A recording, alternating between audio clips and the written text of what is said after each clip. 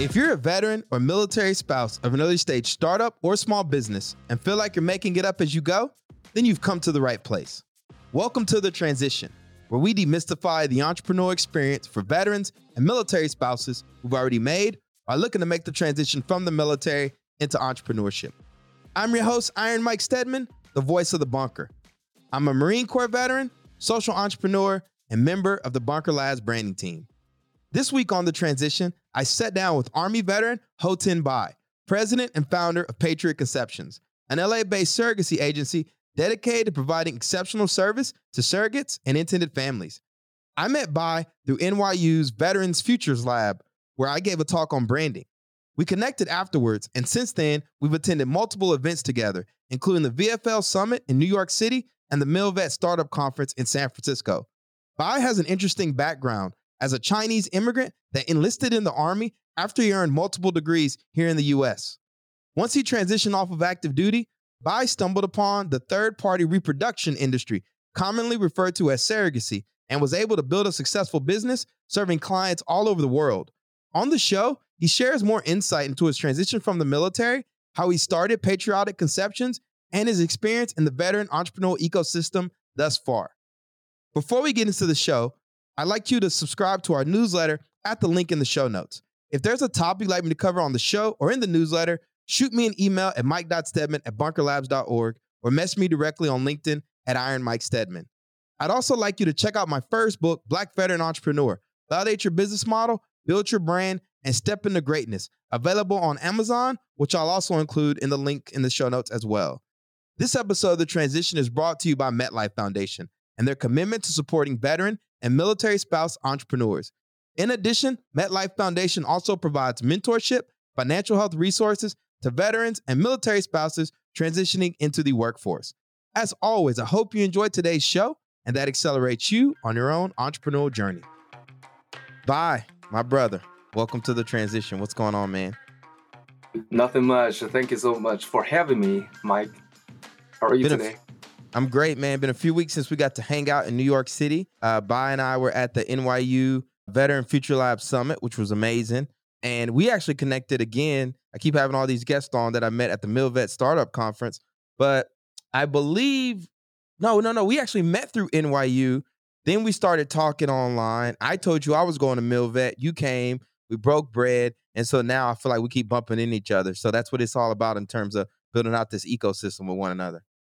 Absolutely.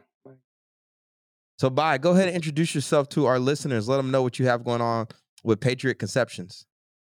Absolutely. My name is Haotian Bai. I'm an Army vet. I'm the founder and CEO of a Patriot Conception, a service dedicated to help individuals and couples through third-party assisted reproductive technologies, commonly known as surrogacy and egg donation. Can you shed some more insights on what a third-party surrogacy is? Because you were the first person I know that was in the space. A third party would be someone, when you reproduce, when you need a third party, a surrogate or a gestational surrogate. In common words, you borrow her uterus. So because of the rapid development of in vitro fertilization, meaning you can use your own egg and sperm to create embryos in a petri dish, then transfer it back to a human body. Now you can borrow a third party or a surrogate uterus to carry your child. That's a surrogate. And when women, oftentimes, sometimes by choice, fell off their fertility cliff, they need to use somebody else's egg to create, families, to create their own child. That's when an egg donor come in, use the IVF protocol to stimulate their ovaries and retrieve their eggs and use that for your own, to create your own children. That's what an egg donor is in plant language. That's a lot to unpack. But the first thing in my mind is, how did you get in such an interesting space? Because do you have a background in, like, you're not a doctor? How did you come upon this industry? Well, as I transition out of the Army, I felt insecure. I feel very insecure. I didn't know what to do. Prior to joining the Army, I went to grad school at Iowa State with civil engineer. So it was completely different things. Because of my insecurity, I started to get all different kind of license. My last duty station was at Fort Shafter, Hawaii, which is about 20 miles from, maybe less, from Schofield Barracks, the home of the 25th Infantry. Hawaii's been known as a great, great real estate market. Real estate is only second next to tourism in Hawaii. And so that's my first thought. I need to get a real estate license. I need to start to make that real estate money. Then, as because we know there's so many, active military personnel consists of 15% of total island population. And since I started to make that revenue stream from real estate, and then I thought to myself, I can do real estate for those people. I can do mortgage. I can do insurance. So initial thought was I want to get as many licenses as possible and to serve as a one-man shop for all their real estate or basically financial needs, insurance and mortgage. Then I started to, just like any other business, you need to market yourself. I had a website. It was kind of stupid name, Buy Hawaii, because it's kind of right with my name. And then mortgage, insurance. I slowly add more service to my site, so people get to know me more. And when you stack those expertise together, it give you more branding effect. They think you can do all this thing. This guy must be good, and it did. It worked well for me.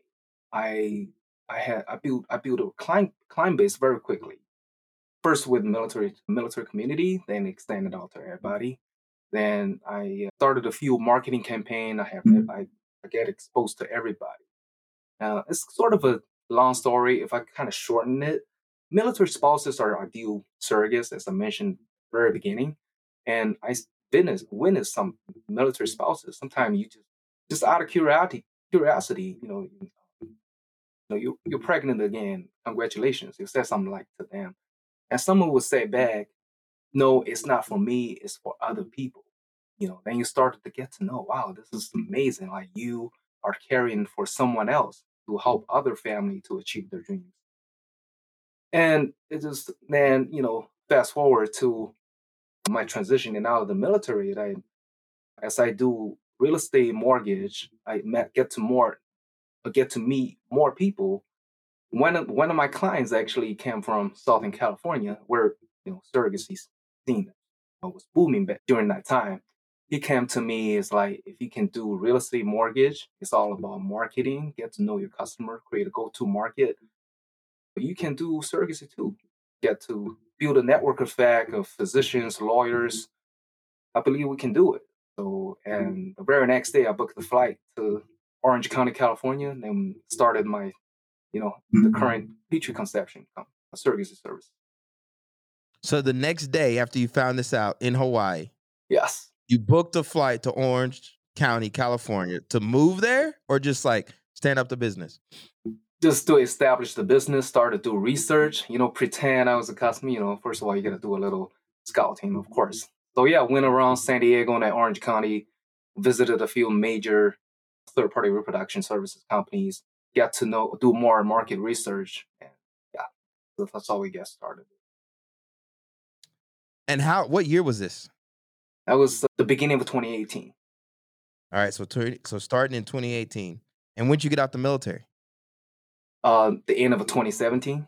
All right, so you get out of the military 2017. You talked about this insecurity. What did you mean regarding insecure? Just like trying to find yourself post transition, just nervous about making money, or just nervous about, I don't know, having your new identity? Both. I would say I came in as, came to the United States as an immigrant, went to college, went to grad school, joined the military. I did all that. In retrospect, because I was looking for my own identity, looking for my role in the society where I can make a decent living and also try to make an impact in the society too. But when I talk about insecurity, I feel like I want to find something meaningful, maybe more than a job. I wasn't thinking it's going to be full blown entrepreneurship. Because I started as a solopreneur, or you call it, independent freelancers. As I learn more, this is how I built my own journey. Everybody have their own unique way to do things. I learn as I build. I fumble, tumble a lot, and I learn from that experience. Then when I become more confident, I move forward to the next step where I feel more confident. And when you went to grad school, so you said you went to college. Did you do it Yes, while you were in the military or before? before the military.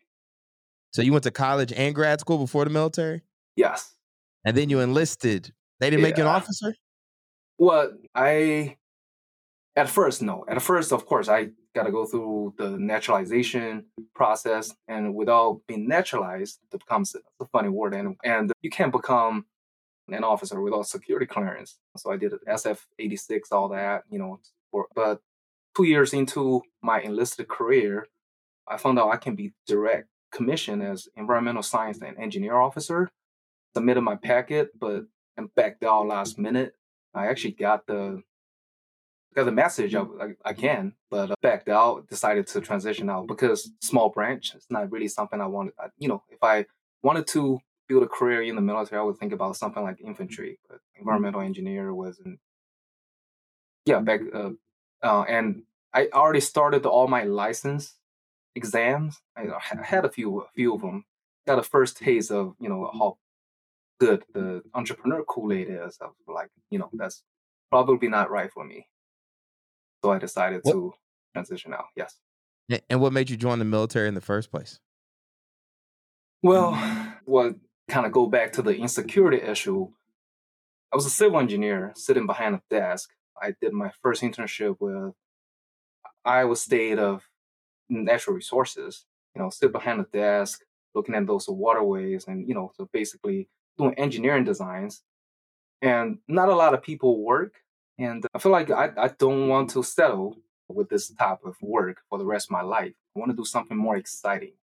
I want to be able to help, and back in the day, I kind of set my mind to immigrating to the United States as a foreign student.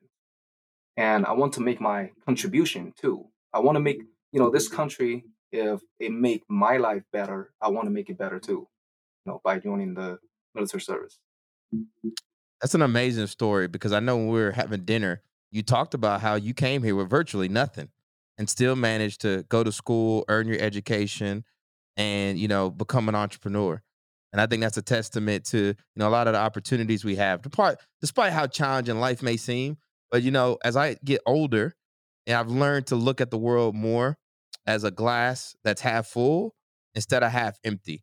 And people like you actually take advantage of opportunities too, because I told you about Milvet, I told you about PenFed, I told you about some of these other organizations, and you took the ball and ran it, ran into the end zone.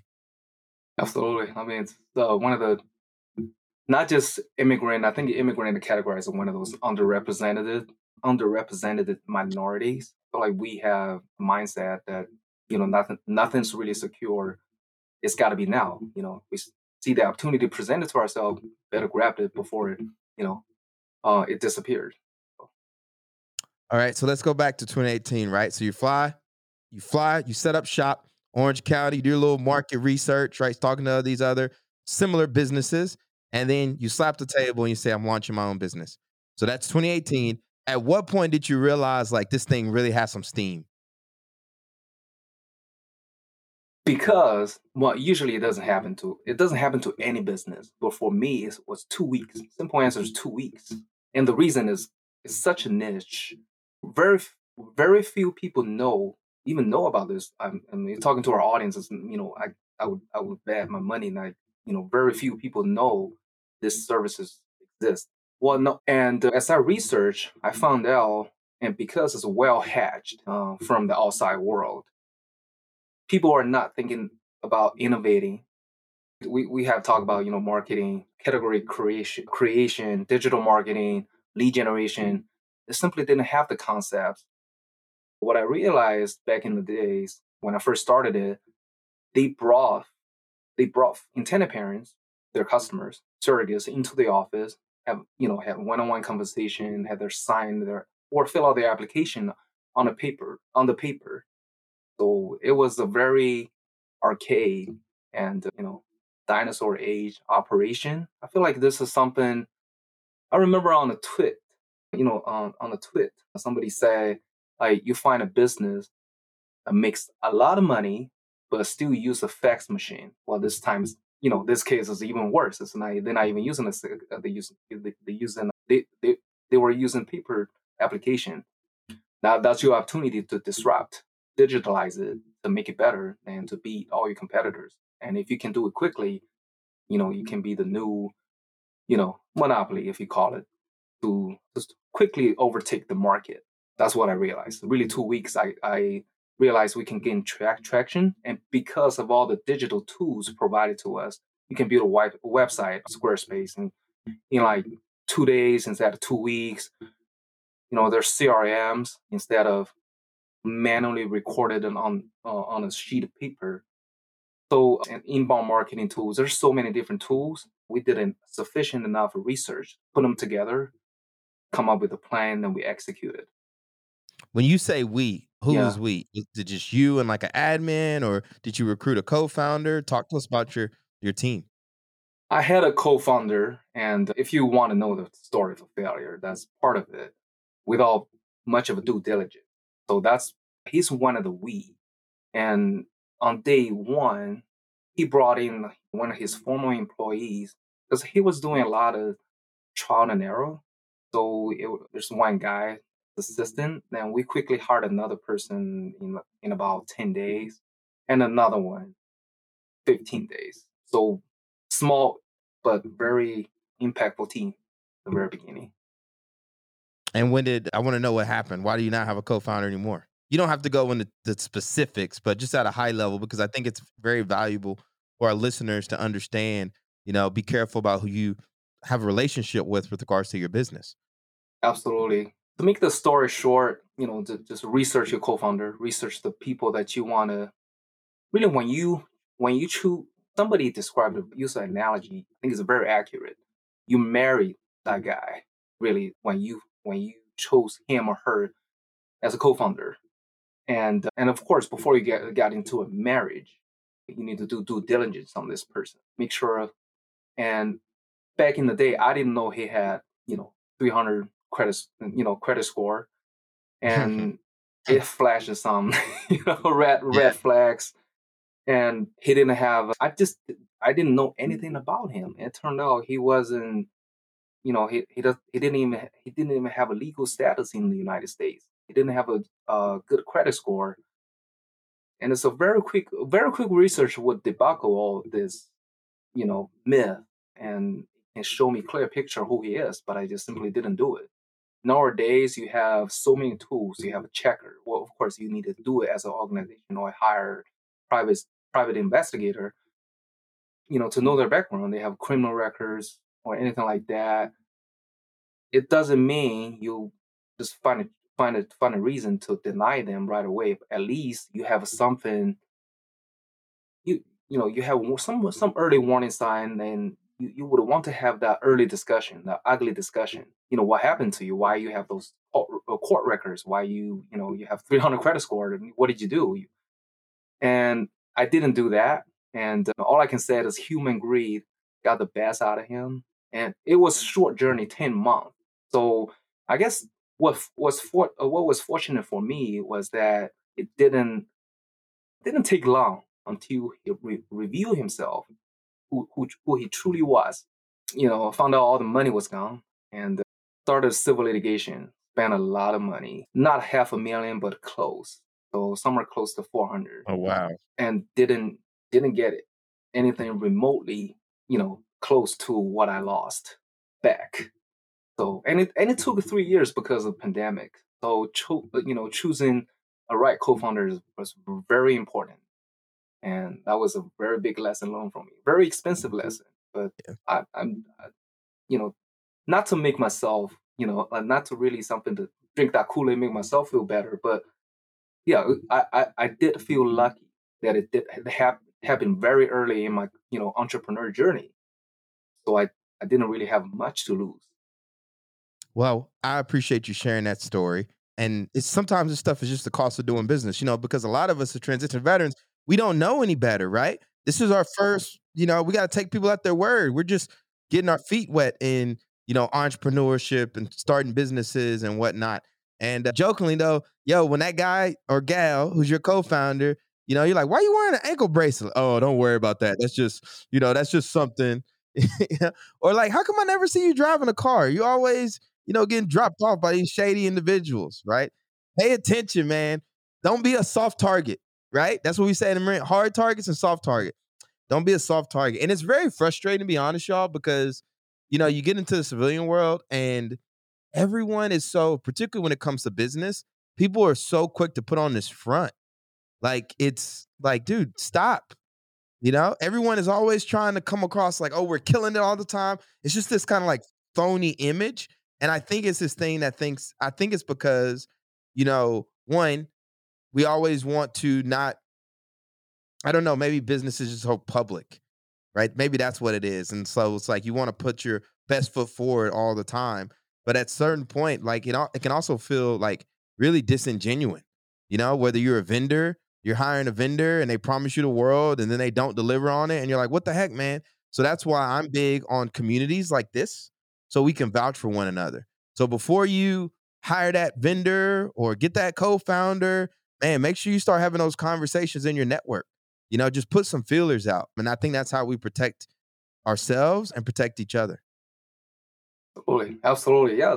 That's what we're trained to, protect the people from on our left and right. And all of a sudden, we need to do, we don't do diligence on them. The DoD actually did all that for everybody, but some of them didn't really have a perfect record. But we learn to accept who they are. Everybody's imperfect, but we learn the same value, loyalty, duty, and all that. But civilians, they didn't have the same mentality, same training, and yeah, they would do something sometimes it's really hurtful. So when I met you, I was like, man, how did you get into surrogacy? And you're like, man, I was a hustler. You were like doing a Mm. bunch of different ventures. You had the real estate going. You tried a bunch of stuff, wins and some losses, but it really sounds like you found your stride with this third party surrogacy. And so I didn't know that you were dealing with all the fallout from a co-founder, that you're losing money, but the returns were still good enough for you to keep pushing forward. So once you realized like this was working, did you start shut down your other businesses like the real estate stuff and focus all in on third party surrogacy? Yes, almost immediately, and because those licenses, they need continual education, they need renewal application. So I didn't do that. So and it kind of expired the year or two after I started the service business, and you know. So yeah, so I feel like, but I kind of naturally have that personality. I don't multitask. I suck at multitasking. So it really didn't. I didn't have a choice. But looking back, it was kind of lucky too that I didn't think about all that. Oh, I need to make that money. I need to, I just laser focus on surrogacy, and that was kind of good. And how did you get connected to the bunker?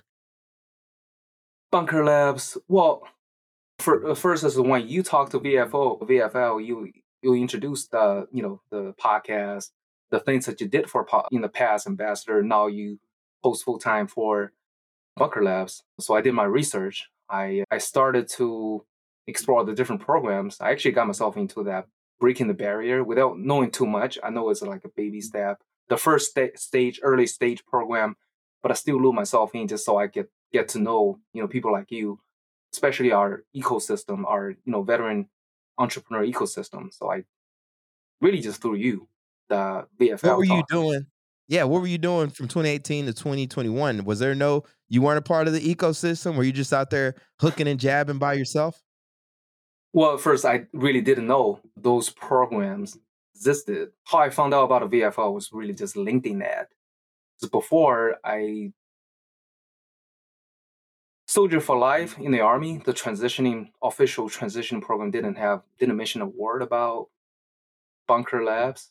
What That's definitely something they can improve on, or VFL, or any program that you introduced me into nothing.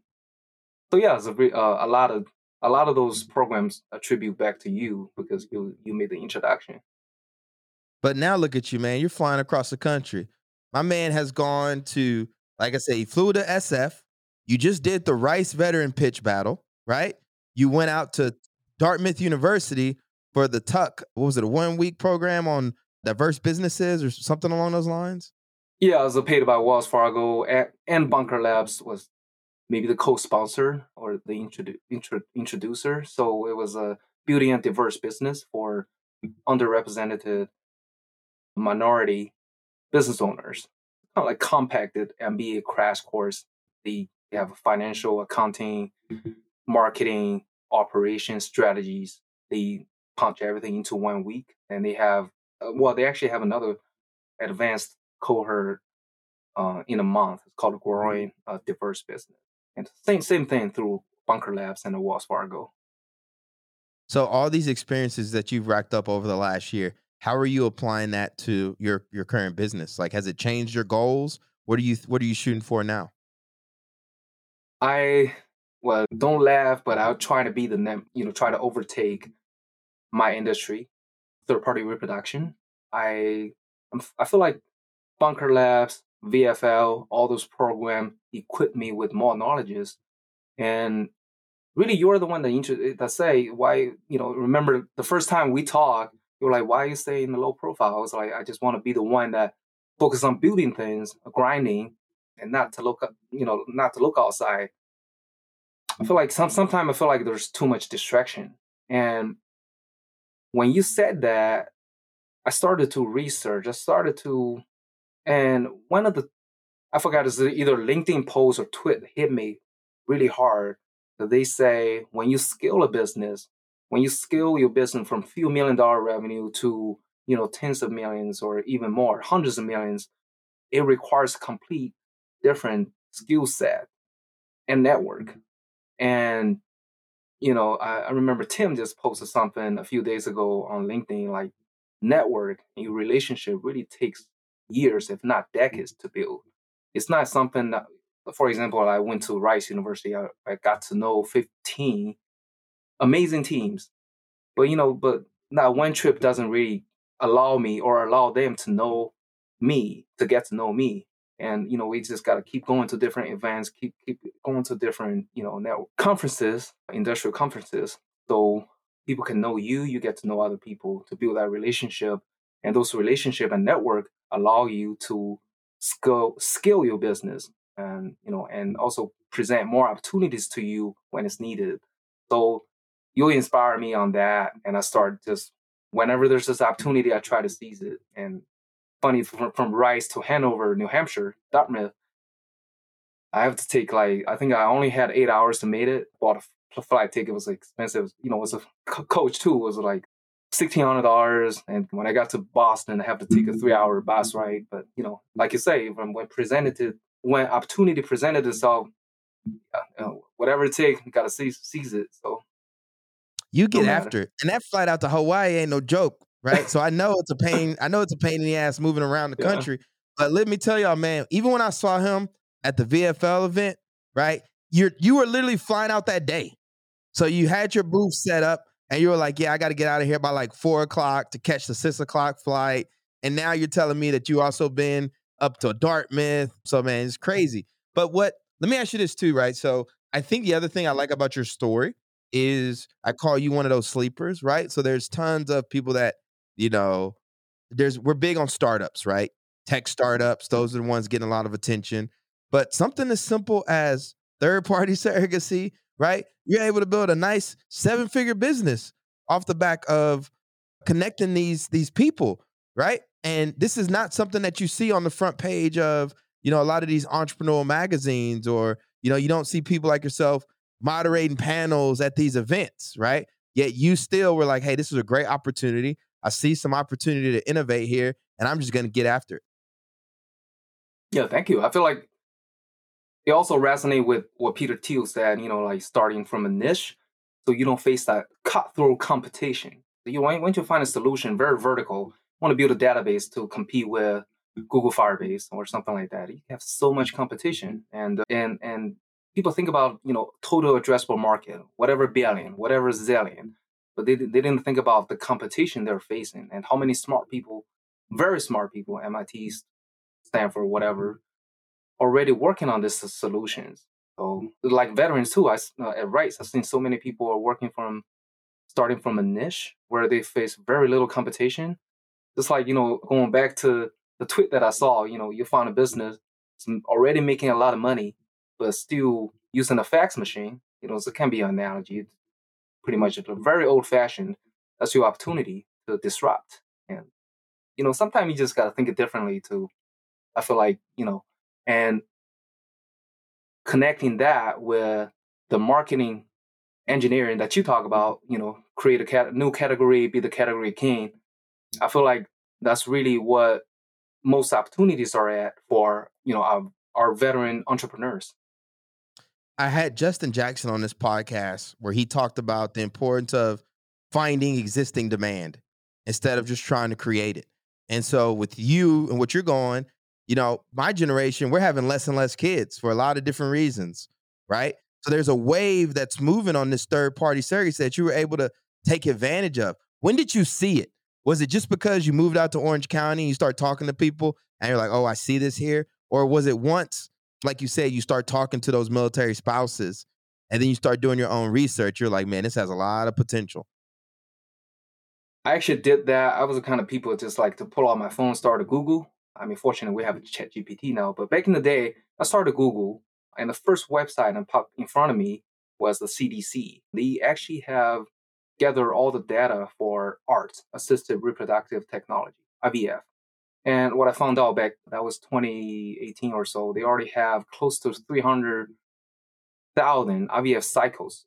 And out of that, 6% use like surrogacy, gestational carrier or gestational surrogate.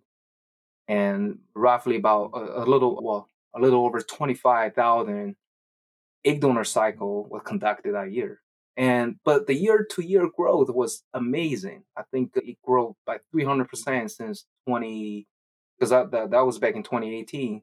Since 2012, it grew like 300%. So, and even from 2018 to this day, it still have that explosive growth. If anything, this year's demand is even higher than the year and way higher than the year that I started it. Of course, the pandemic kind of, made everything, especially with surrogacy. We are one of the 4 countries that have legalized commercial surrogacy. The other 3 being Russia, Ukraine, Georgia, and they're not really ideal places to go now because they're so close to either, at war with Russia or so close to Russia.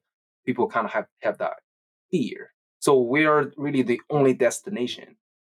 That's why I say, pandemic had a big impact because we had a lot of international customers, intended parents came to the States from Europe, from, Asia, from really everywhere.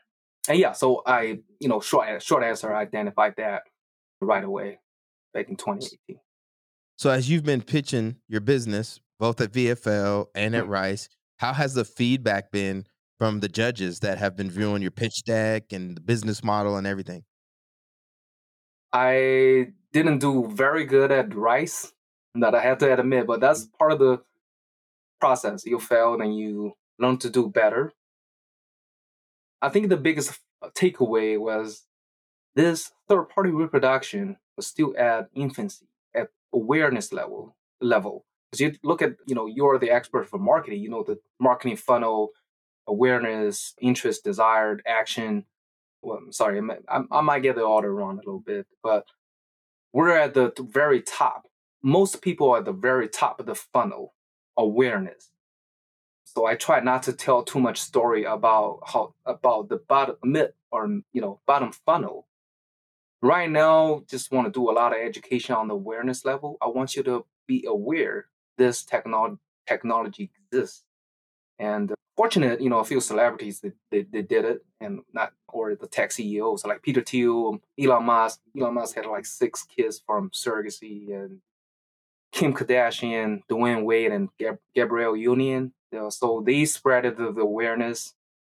far quicker than I could because they're celebrities or tech executives. But yeah, it is booming, and you see more and more celebrities. This year's alone, then you have a Paris Hilton, and you have a few British actors, actresses. So yeah, so it's definitely spreading. So you already have a successful business. You bootstrapped it. You've caught a market with strong demand. Why even bother pitching it? Like, what are you working towards? I first I like to build a network, and how do you find people with like-minded individuals? The competitors that you have at the pitch competition, because usually people are, they don't have the awareness. I want to sign up. People don't have enough motivation. They're not even going to sign up. So it's kind of act as an automatic filters. People who are at rise are the people that you want to be friend with. You want to build network with. Same thing with Dartmouth, with the VFL. So yeah, that was, and also to get some feedback. Just as individual, I kind of identify myself as a lifetime learner. I want to know where I have weaknesses, and I want to build strength, and I want to build progress to make my weakness go away. And that's one of the way I botched my presentation at Rice. And so next time next year maybe I'll go back, maybe I don't, but any other competition I wouldn't. I'll be better at storytelling. I know my audiences better. Identify their needs, what's story strategy, marketing strategy. So that was the main purpose. I highly doubt you botched it, right? You just learned. I remember my first pitch at Stanford Ignite, had no idea what I was doing. They were just like, ready, go. But you get better as you go. And my ego tank can't take pitching no more. So I don't really pitch. So kudos to you. Kudos to you for doing it. But that's actually a good idea, right? Using pitch comps as a way to build awareness for your brand within your own ecosystem. Because you start going to these events, people start seeing your business, they start connecting dots. They're like, maybe you should talk to this person. Oh, that sounds real interesting. Maybe we should think about this. And I think that's some good insight. Now, one of the things we typically do on the podcast at the beginning is I ask our guests to take off their armor, right? So, and this is where we get vulnerable. So, by all accounts, right, you're doing really well for yourself as an entrepreneur, right? You've been able to participate in multiple pitch competitions, and Rice is no joke. That's a hard one to get into, let alone make it to the finals, right? So you're winning in a lot of counts, but where are you struggling? Like, where do you feeling that you still need, you know, progress? Well, it's very obvious, as the audience can hear, I have an accent. Insecurity was something I always felt as an immigrant. Coming to this country, speaking English as a second language, that makes everything else I do, even if I have a good marketing skill, good programming skills, sometimes it could make you feel less. And because that one little thing that you don't do right. And that's part of the reason I didn't change my last name. 'Cause I want to remind myself, one of the things that inspired me to come here to join the military services to start an entrepreneur journey was when Barack Obama did his Democratic convention speech. Somewhere in the line, he said it's not possible for this black kid with a strange name. And of course, then he went on and started to talk about there's no red state, blue state, there's the United States, there's no Democrat state, Republican state, there's the United States. Got you really pumped. But that specific line, it got really inspired me. It was like, because when you first read that name, it'd be like Barack Obama or something. You couldn't pronounce it. The same to my name. I didn't name myself Mike or anything like, make it easy for English speaking population, because I wanted that to remind me and everybody else, it's like, this, because of speech, I want to remind myself, it's like I'm always have the immigrant mentality, seize the opportunity. You have a strange name. You have, you're a yellow kid with a strange name, but you want to prove other people wrong. You want to prove them wrong. are no different. Even though you have a strange name, I'm not a strange person. I'm not, I want to prove, I want to continue to build my skill set, continue to learn, continue to experience it all so I can prove other people wrong. And it's being a testimony, it's like proving other went wrong is the best way to win the competition instead of, because sometimes, a louder the voice, the weaker the action. Sometimes, and that was part of the reason I was kind of low on stay low on marketing, on projecting myself. But that truly inspired me. And vulnerability, yeah. So that kind of dragged me down, always make me feel inadequate. I had to come up with a strategy to remind myself, you're not inadequate. You don't feel that you are different. You are indifferent from anybody else. Your name is your heritage. Just go win a good competition, in life, in business, in every aspect, and make people know how to properly pronounce your name, earn the respect. So that's one thing. And well, from a specific business aspect, I would say I think that makes everybody feel vulnerable is the generative AI. And every week, every day, even every hour, they come up with a new thing. That's another thing that's making you feel really vulnerable. You feel like a lot of things can be replaced. Marketing copies can be written in seconds. Social media images, videos, podcasts, everything is threatened by the current development.